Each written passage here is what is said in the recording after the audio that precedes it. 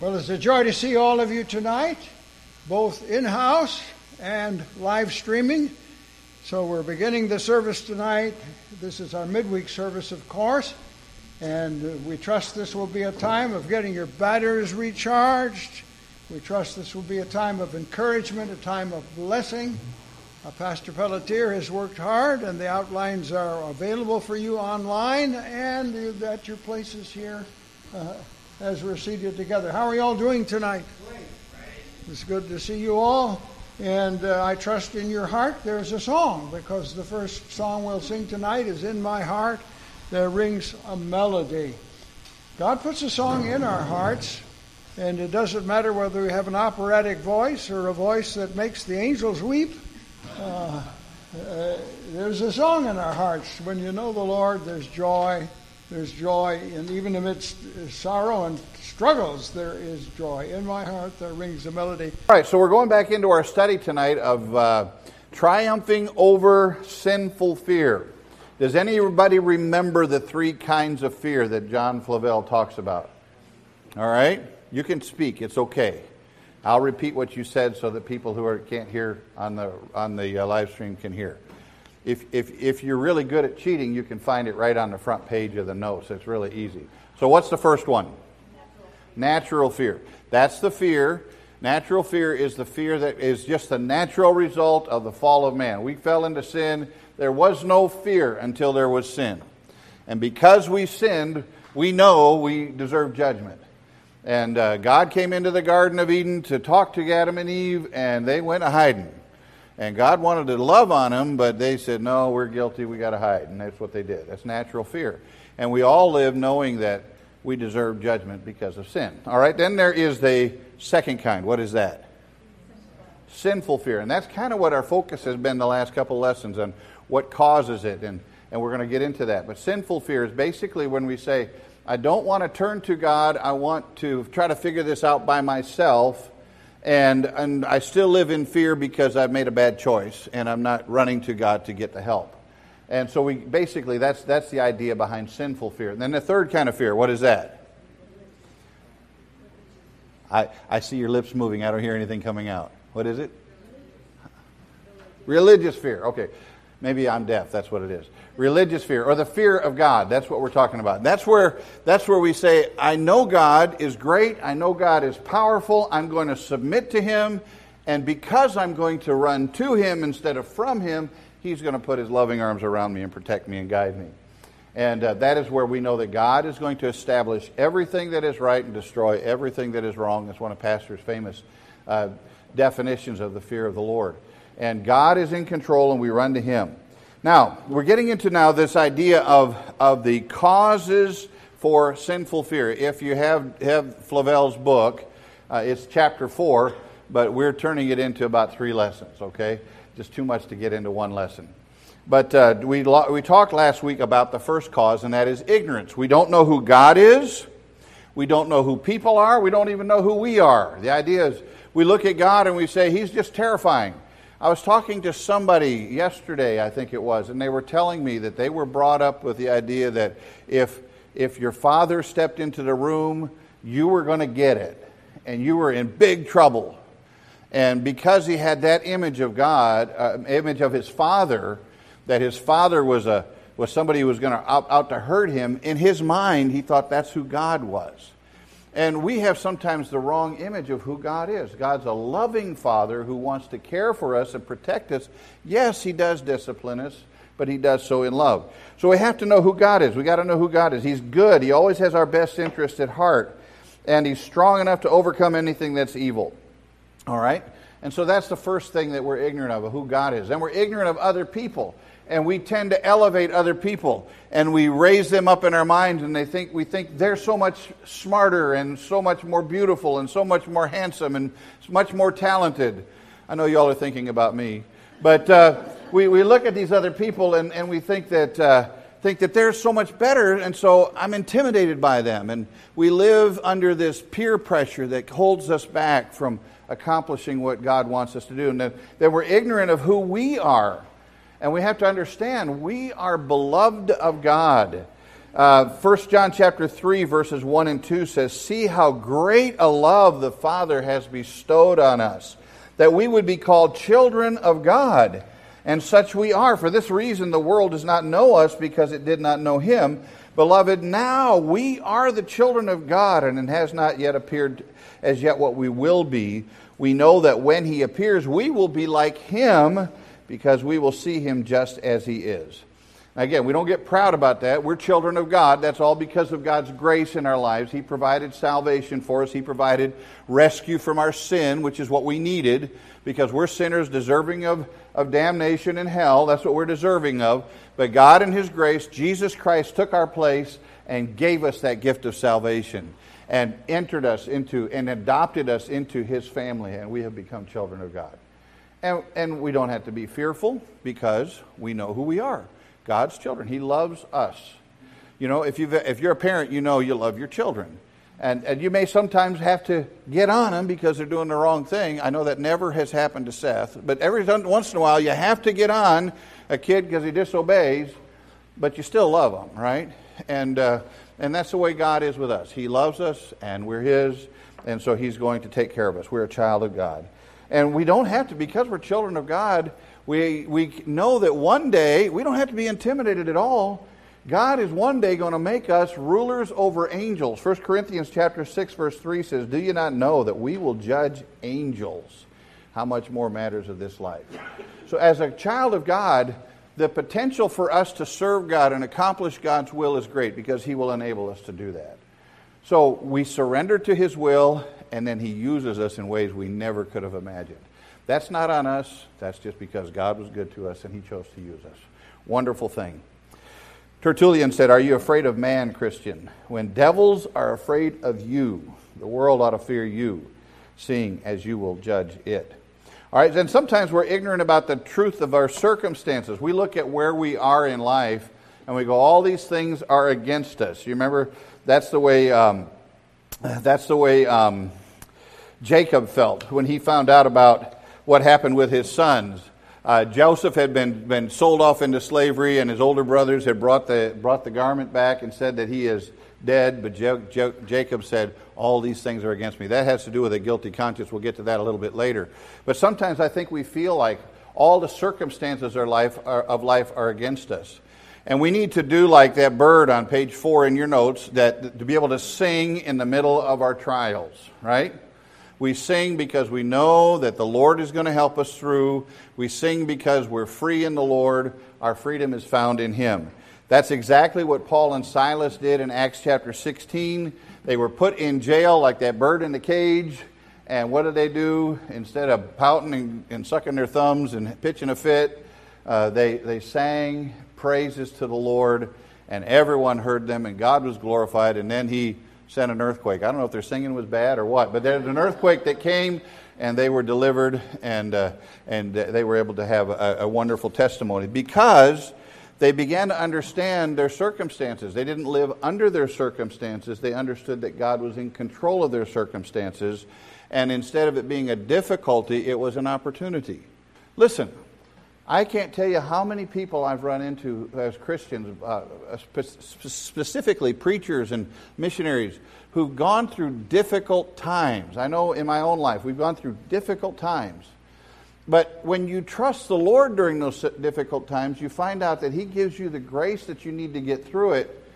And I know there have been times I've gone through some hard times and I've said, boy, I don't ever want to go through that again. But I'm sure thankful I did, because I learned things about God in those circumstances that I never would have learned any other time. And so we have to understand God is in control of our circumstances.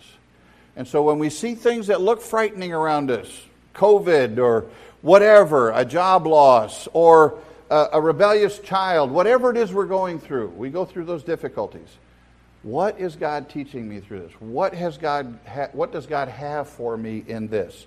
And try to find out what that is. So we're ignorant that God is in control. We know who God is. We know who other people are. We know who we are. And we know that God's in charge of our circumstances. So that's the first cause of guilt, that ignorance. It's not stupidity. It's just we didn't know. We didn't know. And so now we know. And so we know the more we grow in the Lord, and then we can have more confidence in the Lord. Secondly, we talked about guilt, about how we feel like there's always somebody looking over our shoulders. We're living without God's forgiveness, and we're just waiting to get caught. The other shoe's going to drop, and we're going to be in trouble, right? John Flavel said, a servant of sin is necessarily a slave of fear. Those who commit evil must expect evil. We talked about Adam and Eve in the garden. God came in to be a blessing to them. He wanted to enjoy a time with them in Genesis chapter 3. And when he walked into the garden, he says, Adam, where are you? And Adam's hiding. And God said, where are you? And Adam said, I knew I had sinned, and so I was hiding from you. That's guilt. That's what guilt is. Right? Some of you have got dogs, and you know when they've done something wrong, they go hide in a corner someplace, don't they?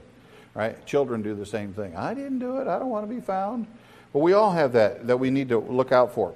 Guilty people live in fear, looking over their shoulders, running from the consequences of their sin, while innocent people or forgiven people have no reason to be fearful. Proverbs chapter 28, verse 1 says, the wicked flee when no one is pursuing.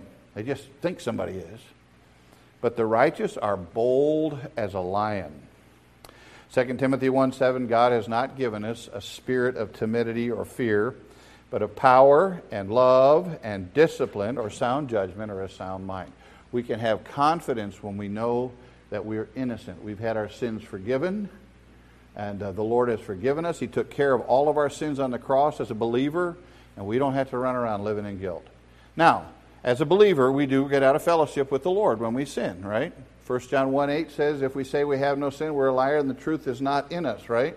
But verse 9 says, if we confess our sins, He's faithful and just to forgive us of our sins and to cleanse us of all unrighteousness. And we've got a clean slate, and we can go back to having fellowship and ministering and serving in His cause.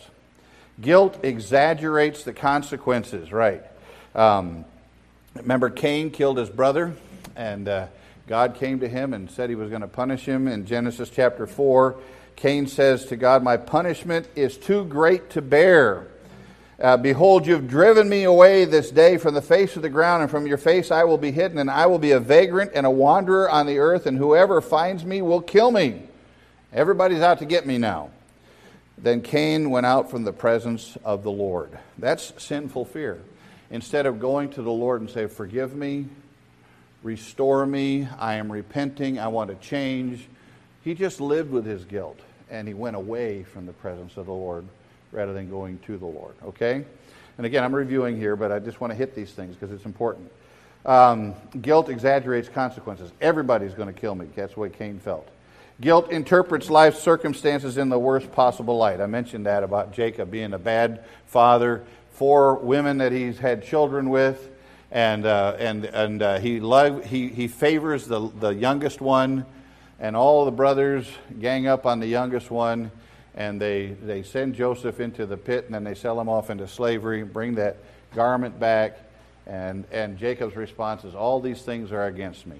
And I think that's a lot because he knew he had been a bad dad, a lousy husband, and we know all of his life he'd been a schemer and a deceiver, and all these things are catching up with him, right? And all these things are against me. Then we go on to page 6 in the notes if you want to follow along there. Guilt imagines fear and terror where there's no reason for it. Remember last week we talked about Pashur, the priest who lived in the days of Jeremiah the prophet, and he didn't like Jeremiah's message, and so he took Jeremiah, put him in the stocks, and he beat him. And then when Jeremiah got out, God told Jeremiah to change that guy's name, Pashur, from Pashur to Magor Misabib, which means when you least expect it, expect it. It's pretty much what it means. The terror is always going to be around you, terror on every side.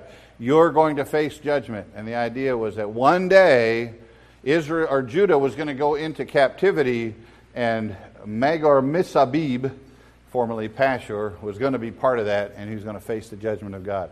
And he never knew when it was coming. And so he was always expecting the terror of the Lord to come down on him. And then you contrast that in the middle of page 6 with David's sin. And we know David had sinned. He committed adultery.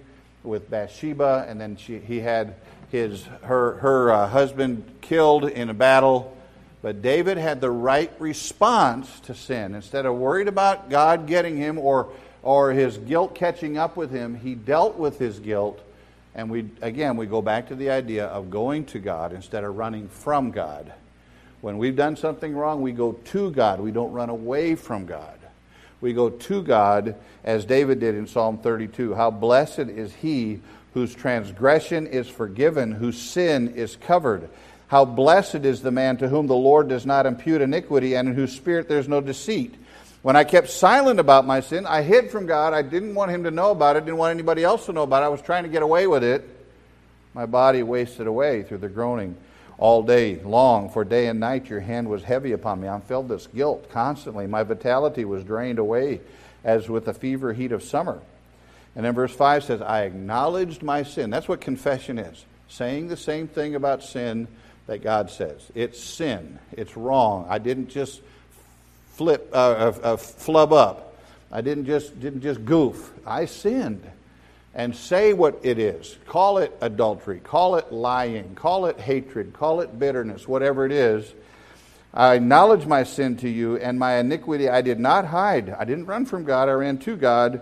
I said, I will confess my transgressions to the Lord. And the result, you forgave the guilt of my sin. What a blessed thing it is to know that your sins are forgiven. And your conscience can be clear, and you can get back in fellowship with God. Now, that's kind of where we stopped last week, because we ran out of time. And so there's something else that I wanted to deal with that I didn't get to, and it's kind of on the next page. When you get into page 7, you say, but I know some people they've never done anything. They've really been pretty innocent people. They've tried to keep short sin debts. They've tried to take care of those things, but they're always concerned that they're not good enough for God. They're always feeling guilty. They're always, we all have different personalities, and there's some people who are just very, very, very, very sensitive. Then there are other people like me who really aren't all that sensitive. I wish I was more sensitive. My wife is very, very, very sensitive. If she goes to visit you in the hospital, she's going to cry with you. If I go in to visit you in the hospital, I'm going to say, what's the matter with you? Get up. No, I won't do that. But I'm going to approach it a little differently than she would because of our personalities. And some people walk around with this guilty conscience all the time. You have to grasp the concept of forgiveness. You have to grasp the concept of God's love for you. You have to understand these things. And that doesn't happen lightly. It doesn't happen easily. And then there's some people who they actually do get ill, sick. I know of a pastor friend right now who's nursing his father-in-law. His father-in-law had been a pastor all of his life, and now he's got Alzheimer's. And he's not being who he is. He's not normal. He's not like he normally would have been. And in order to keep him cheered up, they keep a set of headphones on him and they play Christian music, and he sings off key all the time terribly around the house. But that music helps him to keep his mind going where it ought to be going, and it encourages him in that way. Whatever it is, if you're having difficulties with your thinking, you ask God to help you and seek a way to get into God's Word. Seek a way for good, solid Christian music. The kind of music that lifts you up, doesn't just beat you up, It lifts your spirit, and that will help you some. So there's some that live in this dread, and they live in fear. Though they haven't done anything wrong, they just feel that way. It's personality-driven. It could be an actual sickness of the mind. And we have to pray for those people, and we have to encourage those people. Then there's the other people on the bottom of page 7, and they're terrible. They're awful people. They're mean. They're brazen in their sin, and they do whatever they want, and they never feel any guilt for anything that they do. I haven't done anything wrong. I know one person who keeps falling into sin, and they say, well, God hadn't struck me dead yet. I'm going, oh, you are living in a dangerous place, daring God to strike you down. You need to surrender to the Lord.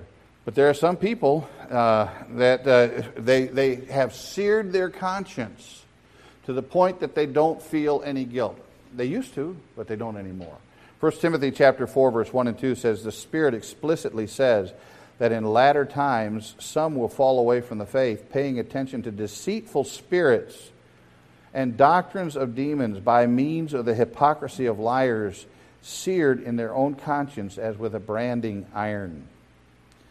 Now, you can sear your conscience, or you can ask God to give you a soft one. If you sear your conscience, eventually you're going to face the judgment of God. It happens. You're not going to get away without it. Be sure your sin will find you out. You need to ask God for a soft conscience, not a seared conscience. And if you see someone who's there, you need to try to aim them in that way. But the truth of the matter is you really can't help somebody who's chosen to live that way. You just can't. And that's when you have to kind of separate away from them and say, I'm not going to go down that path with them, because I don't want to be there when the lightning strikes. And just pray that God turns them around, because He's the only one who can. All right, so we've dealt with a couple of things. We've dealt with ignorance. We've dealt with guilt. Now let's go on to number 3, which is the next one. Unbelief. What's another cause for sinful fear? Unbelief. John Flavel says, the weaker the faith, the greater the fear. Unbelief generates fear, and fear strengthens unbelief. If you're afraid, it's hard to believe because you're living in fear. You're living in fear. You've got to step away from that and go into trusting the Lord. Whenever I think of people like this, unbelief, Jesus actually ran into this with His disciples. You see the picture on page 8. Jesus and the disciples got into the ship in Mark chapter 4, and they headed across the Sea of Galilee, and then they got into the middle of it. Jesus is in the back of the boat, got his head down on a pillow. He's out. He's tired. He's like Pastor Kelly, probably sleeping back there behind the curtain right now. He just gone, absolutely gone. And the boat's bouncing up and down, water's coming over him. The disciples are looking at him and say, how in the world is he sleeping through this thing? Well, let's read what it says. On that day, Mark chapter 4, verse 35, when evening came, He said to them, let us go over to the other side. Leaving the crowd, they took Him along with them in the boat, just as He was, and other boats were with Him. And there arose a fierce gale of wind, and the waves were breaking over the boat so much that the boat was already filling up. Ever been in a boat like that? That's not exciting. Jesus Himself was in the stern, asleep on the cushion. And they woke Him and said to Him, Teacher, do you not care that we are perishing? We're going to drown out here. And He got up and rebuked the wind and said to the sea, Hush, be still. And the wind died down and became perfectly calm. It was water skiing weather then, ready to go. And He said to them, Why are you afraid? Do you still have no faith? Sometimes when we get into that place where we just refuse to trust God, the best thing we can do is just rebuke Him. Rebuke. That doesn't mean you hate Him. If you see somebody who's living in fear and you know it's because they just don't believe the promises of God, say, listen, you need to stop living in fear. And you need to start just trusting God. Just trust the Lord. Why are you afraid? Do you still have no faith? Verse 41 says, the disciples became very afraid and said to one to another, Who then is this that even the wind and the sea obey Him? Listen, if God's called you to do something, you don't have to be afraid. He's called you to it. Where God guides, He provides. Where He leads, He feeds. If He wants you to accomplish His will, He's going to make it happen somehow. So keep going until He puts the brakes up. And just live in faith and accomplish what He wants you to do. Well, that's exactly what we need to do with this. Now, unbelief, letter A, makes God seem invisible. Do you think that the disciples were thinking, we have God in the boat? When that storm was bouncing up and down. When they were getting soaking wet and the boat was filling full of water. Well, we have God in the boat. We have nothing to worry about. That's not what they were thinking. At that point, they didn't really believe who Jesus was. At that point, they had their mind on waves instead of the Savior. And that's what happens. We get our eyes off of God and His call on our life, and we get our eyes on the troubles around us. And then we stop having faith. And God seems invisible. Flavel says the person who is not thoroughly persuaded that he stands upon firm ground, the firm ground of the Word of God, will be afraid to stand his ground. If you don't believe God's promises, you're never really going to accomplish anything for him. So it's important that you do trust God. Now imagine, again, and we're going down to page 9 now in the notes if you're following along. Moses is given this responsibility. He grew up in Pharaoh's household. He grew up as the son of Pharaoh's daughter. And then God puts him in a position where he is sent back to talk to Pharaoh. In their eyes, Pharaoh was God in Egypt. He was a god. He was a sun god. Everything rose and fell based upon what Pharaoh said. And God said, Moses, go in there and tell Pharaoh to let all those Hebrew slaves go. You think that would have been terrifying? Yeah, it'd be like going over to the President of the United States saying, whatever. I'm not going to get into that, okay? All right, imagine. Hebrews chapter 11, verse 24. By faith, this is how Moses got his strength. This is where Moses got his strength. It wasn't in him. He was trusting God, right? By faith, Moses, when he had grown up, refused to be called the son of Pharaoh's daughter, choosing rather to endure ill treatment with the people of God than to enjoy the passing pleasures of sin, considering the reproach of Christ greater riches than the treasures of Egypt, for he was looking to the reward. By faith he left Egypt, not fearing the wrath of the king, for he endured, how? As seeing him who is unseen. You see, if Jesus walked in this room right now, I don't know that he would stand out, but we would have to believe that he was God, because he was. Remember, Jesus walked along the Sea of Galilee. He walked up and down the roads of Damascus with the disciples. He had dirty feet like the rest of them. He slept in the Garden of Gethsemane. And so it was easy for them to forget who he was. But when we believe who Jesus is, the Son of God, God himself, let's keep our eyes on him and by faith accomplish what God's called us to do. Okay? That takes away some fear. God called me to do this. I'm going to get it done. Unbelief, letter B, severs our faith in God's promises. When we face frightening times, we have a choice to make. Am I going to believe God's word? Go into all the world and preach the gospel to every creature. And we say, everyone? That one? He's kind of big and scary. I don't know if I can do this or not. Go into all the world and preach the gospel to every creature. By faith, you do what God called you to do, right? All these things. Only those who step out in faith experience the presence of God. Only those who trust God can understand that he is an impenetrable refuge from life's storms. See that picture in the middle of page 9? The hand of God protecting that man in the storm, right? Answer me quickly, O Lord, Psalm 143, verse 7. My spirit fails. Do not hide your face from me, or I will become like those who go down to the pit. Let me hear your loving kindness in the morning, for I trust in you. I have faith. Teach me the way in which I should walk. For to you I lift up my soul. Deliver me, O Lord, from my enemies. I take refuge in you. So when you get frightened and you get afraid, go to God in prayer and say, Lord, I need you. I trust you. I want you to protect me.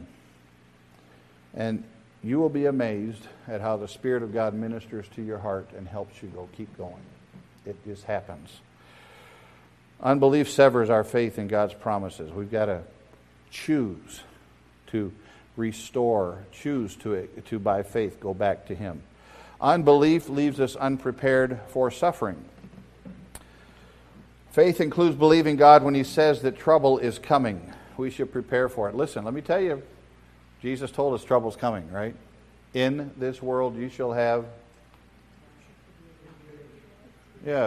marshmallows and s'mores and feather beds and all Kool-Aid and whatever else nice stuff you want.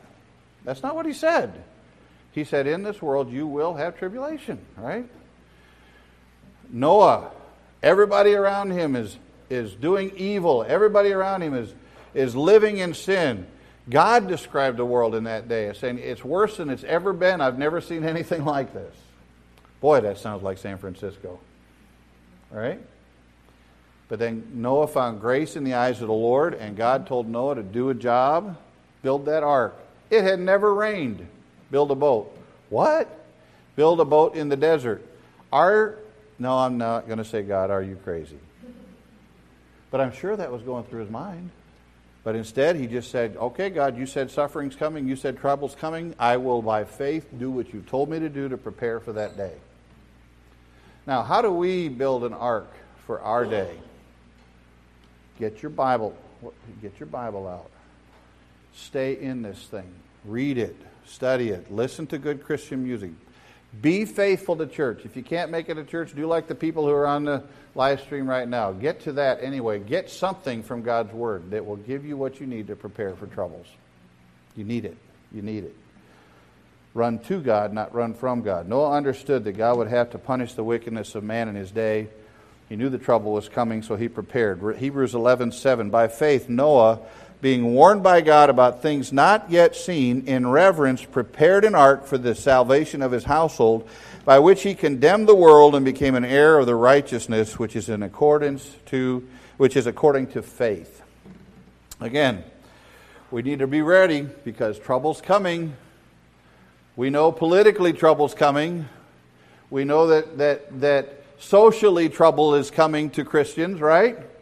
If we stand by God's Word, there's going to be people who don't like the way we stand, right? So what do? We live by faith and we keep doing what God's called us to do. John chapter 15 on page 10, verses 18 to 21. If the world hates you, Jesus said this, you know that it hated me before it hated you. If you were of the world would love its own. But because you're not of the world, but I chose you out of the world, because of this the world hates you. Remember the word that I said to you, a slave is not greater than his master. If they persecuted me, Jesus, that's a capital M right there, right? They will also persecute you. If they kept my word, they will keep yours, but all these things they will do to you for my name's sake, because they do not know the one who sent me. So when the world persecutes us, they're really not just against us, they're against everything God and His Word has said. They're just rejecting it. And be prepared, because of judgment, because not the judgment, but the persecution will follow that. You'll be laughed at, you'll be mocked. You know, we need to be ready. We may go to jail for some of the things we stand for. Whatever it is, we stand for truth because we believe and we trust God that He's going to take care of us, right? We are not of this world. This world is not our home. We are just passing through. And we need to let our light shine as bright as it can, as long as we're here, right? That's how we keep going. John 16, verse 33. These things have I spoken to you, Jesus said, so that in me ye may have peace. In the world you will have tribulation, but take courage, I have overcome the world.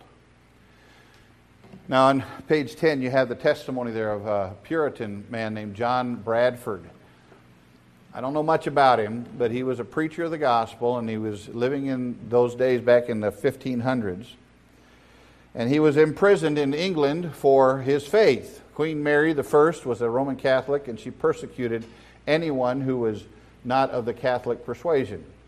You've heard of the Inquisition, the Spanish Inquisition. Well, this is something that happened in England instead of Spain. And they were trying to stop all preaching of anything other than the Roman Catholic doctrine. And so he ended up in jail, and at that point, it was all prepared, and they were going to burn him at the stake the next day. Now, I don't know about you, but that doesn't sound like much fun to me. I just can't imagine what that would be like.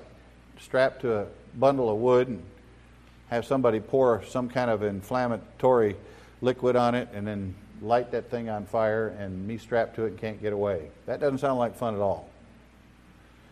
But John Bradford recognized that there was more to life than this life. And whatever struggles we go through for the cause of Christ in this life are worth it, because there is another life. On the night before his execution, you can see in the middle paragraph there on page 10, that blue box. On the night before his execution, the jailer's wife came running into John Bradford's chamber with news that would have terrified most men. "Oh, Mr. Bradford, I bring you heavy tidings. Tomorrow you will be burned. He declared, Lord, I thank thee. I've waited for this a long time. It's not terrible to me. God, make me worthy of such a mercy. Listen, because Bradford knew that when he closed his eyes in death on this side, he's going to open them wide in the presence of the Lord. And when we know that that is coming, death doesn't have as much of a sting. 1 Corinthians 15 talks about death, where is your sting? Grave, where is your victory? Right? The gospel overcomes all of that. That's why we need to proclaim the gospel to people. They need to know that. It takes the sting of death away and prepares us for heaven and the presence of the Lord. What a blessing that is. Now, I hope we don't have to go that way. But I think Pastor and I both said this. God's got to get us to heaven somehow, right? So let Him take you the way He wants you to go. And glorify Him as you go. On the back page of the notes, I've given you a link to a sermon that my brother Paul preached in my church in New England. It's called Living in the Light of Dying. He had been diagnosed after 8 years of cancer, and they finally said, we can't lick this, it's going to get you, and your time is short. And he preaches about how that changes your whole life and your whole thinking when you realize this world is not my home, I'm just passing through. My treasures are laid up somewhere beyond the blue, and that's what I'm looking for. I think old Lester Roloff used to say, I'm not looking for the undertaker, but I'm looking for the uppertaker. I can't wait to get up there with him. Right? Now, unbelief leaves our best interests in our own hands. Let's move on from there. Instead of trusting God, we say, I can handle this. I can do this. Down the bottom of page 10, you see that guy, he's sitting on the top of a muscular bull, and he's hanging on by the horns and saying, I think I can control this. Yeah, right. Yeah, you're going to get bucked off pretty good. We think we got our lives under control. We do not. You're not in control of your life. I'm not in control of my life. This is God's business. We need to just get in line with what God wants for us, right? Stop trying to be a control freak and start trusting your Lord. It's foolish to grab a bull by the horns thinking you can control it. It's foolish for you to grab the horns of your life and think you can control that. John Flavel says believers have this advantage. They've committed by faith all that is precious and value to them into God's hands. Here's my life. I lay it on the altar. Do with it what you will, Lord. That's what we need to do. Present your bodies a living sacrifice, holy, acceptable unto God, for this is your reasonable service. Because God's going to do a better job with your life than you could ever do. Right? Do not be afraid of surrendering to the will of God. He made you to do that. And embrace it. 1 Peter chapter 4, verse 19 and page 11.